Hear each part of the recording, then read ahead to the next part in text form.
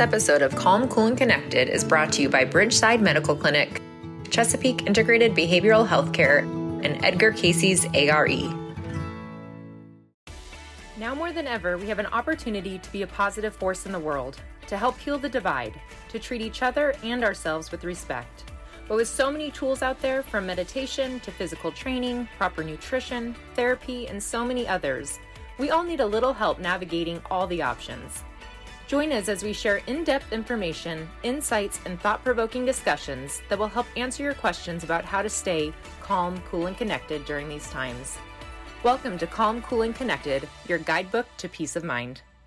Hello, and welcome to Calm, Cool, and Connected. I'm your host, Dr. Elizabeth Bedrick. One of the reasons I originally got into psychology is because of how fascinating the human psyche and human behaviors are. However, it's interesting how when we are in relationship, this human psyche and human behaviors that were once maybe interesting kind of start to become confusing and then eventually kind of roll into just all out obnoxious. And a big part of that is because the differences in our personalities and in the uniqueness of how we all see the world. One of the trending ways that we're kind of assessing for personalities these days is through the Enneagram. And while a lot of people have heard of the Enneagram, I know from with my clients, not a whole lot of people are really aware of what exactly it is. So this is where our next guest comes in. Dave is a relationship coach, and he specializes in using the Enneagram to help his clients not only understand themselves better, but to also understand their relationship and their relational functioning better. So hi, Dave. Welcome. Hi, Dr. Federick. Thanks for having me. Thanks so much for joining us. So the Enneagram has been certainly gaining traction, and probably for a lot longer than I'm even fully aware of. And like I was saying, while a lot of my clients come in and they talk about it and ask if I've heard about it, they're not really sure of what it is and what the purpose is. So let's start there. Can you help us to understand what was it developed for and how is it used? That's a great question. Back in the early millennia, 1000 to 1100 AD, Catholic priests were using the Enneagram as a personal growth and development tool for their congregations to help them learn how to build a better relationship with their source of spirituality. Today, the Enneagram for our clients is used as a relationship development tool, first with our relationship with self. And then when you enter into a relationship, it gives us better understanding of who we are and how we show up and who our partner is and how their personality is unique to our own.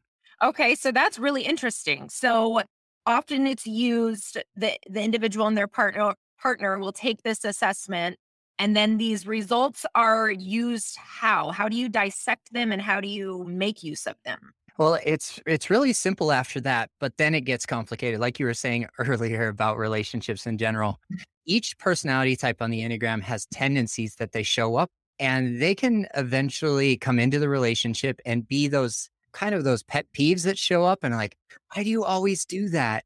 Well, the Enneagram can answer that question for ourselves. Okay, why does my partner always ask me why this tendency is a part of our relationship? And it gives me a very clear picture of who I am and how I show up. Okay. And so what are usually the benefits of this? I hear you saying that this can give insight into each partner has better insight into the other to understand, okay, this is not maybe something they're consciously choosing just to drive me crazy, but rather it's a part of them. What are the benefits that you see when you start using these results in your coaching? I see better connection with self. I see better connection with other people, whether that be friends, family, coworkers, or your intimate partner. That's truly what we're all looking for, is a deep connection and a sense of belonging. Wouldn't you agree? Absolutely. Yeah, absolutely. Do you mind sharing with us what is your Enneagram number and how does that kind of, just so viewers understand, what are some of these outcomes and how might you apply them? I love talking about the Enneagram. It's my favorite thing to discuss. So I'm known as the Challenger, or type 8 on the Enneagram. I have what's called a wing 7. So the enthusiast sits next to me on the Enneagram. That's my wing.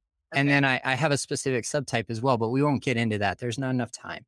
So essentially, an Enneagram type 8 with a wing 7 shows up very intense about their passions and their hobbies and their relationships. And the 7 wing gives them a sense of FOMO, fear of missing out. So if I'm leaning into that personality type, I'm very intensely passionate about standing up for the underdog, standing up for the little guy in social injustice ways or within my relationship. Okay, who's the underdog in the relationship? I'm going to stand up for that person. Oftentimes that's me. Okay, so but if it is your partner, then that might mean that you're showing up for your partner in these situations? Okay, that's Mhm. fascinating. Yeah, and one of the points of growth for the Enneagram type 8 in relationship is okay, your partner may not necessarily want you to fix it. And that's one way that the challenger can show up and try to stand up for their partner. And where we find a point of growth is understanding that that might not be the best way for us to show up and stand up for our partner. So Okay. over time, as I've become more aware of my tendencies, I tend to take a slower approach of like, are you looking for support or solutions? Mm, And then when great my que partner comes to me and shares what's coming up for them and how I can support them, maybe just listening is the best way that I can show up for that underdog. So it sounds like you are able to use these outcomes even to improve communication skills, to improve that communication dynamic between the 2. Okay, yeah, that makes a lot of sense. I know that mine is a 3, and I know that because of the time you and I have spent together when I was on your show, and so that is the achiever, is that okay, and so I have a whole plethora of obnoxious tendencies with that achiever, of a lot of that being very competitive, very driven, very busy, which I know then can make me a whole lot less present in my relationships because of that. What for a 3, for an achiever, what is usually something that you have them work on when you're coaching? Oh, that's a great question. I love it. And I do love the self awareness that you brought to that question of like, I know that these are my tendencies. Yes, you're very driven, which can be in America a very rewarded behavior because we Right. are go, go, go lifestyle. So we're connected on Instagram. That's how we got to know each other. Yes. And the other day you shared a meme that really resonated me through the lens of the Enneagram for the achiever.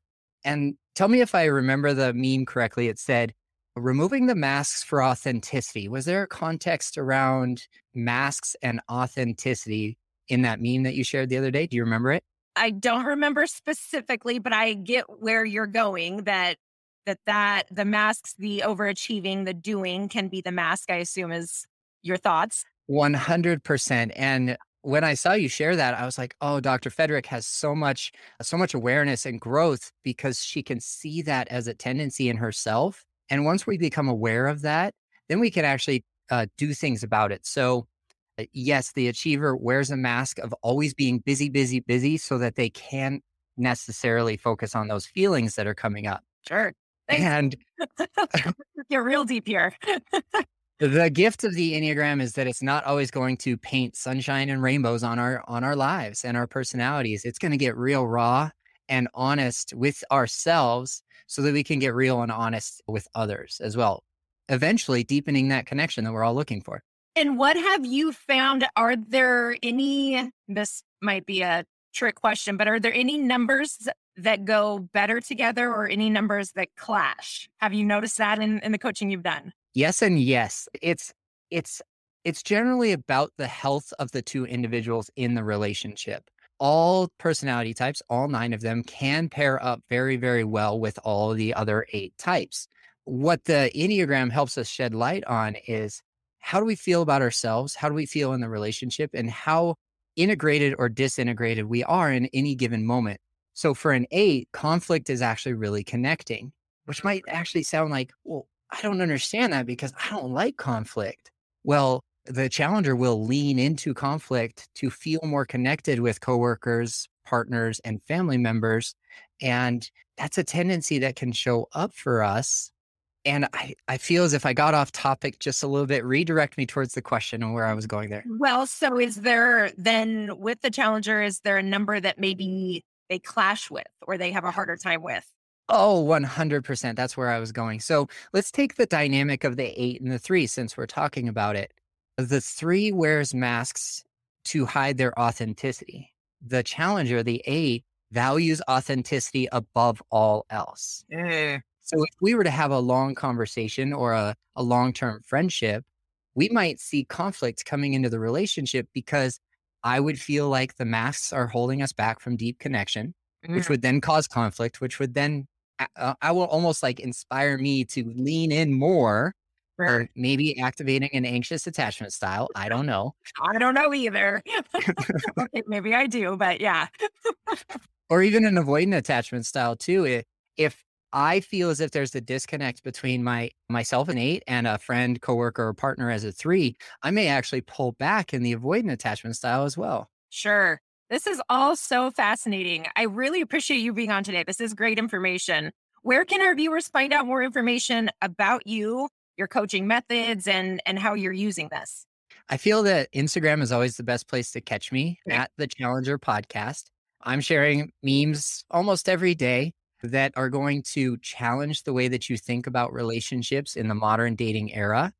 And if they want to get a hold of me, then there's the link in my bio that you can apply for coaching and set up a one-on-one consultation absolutely free for me. Perfect. Thank you so much, Dave, for joining us.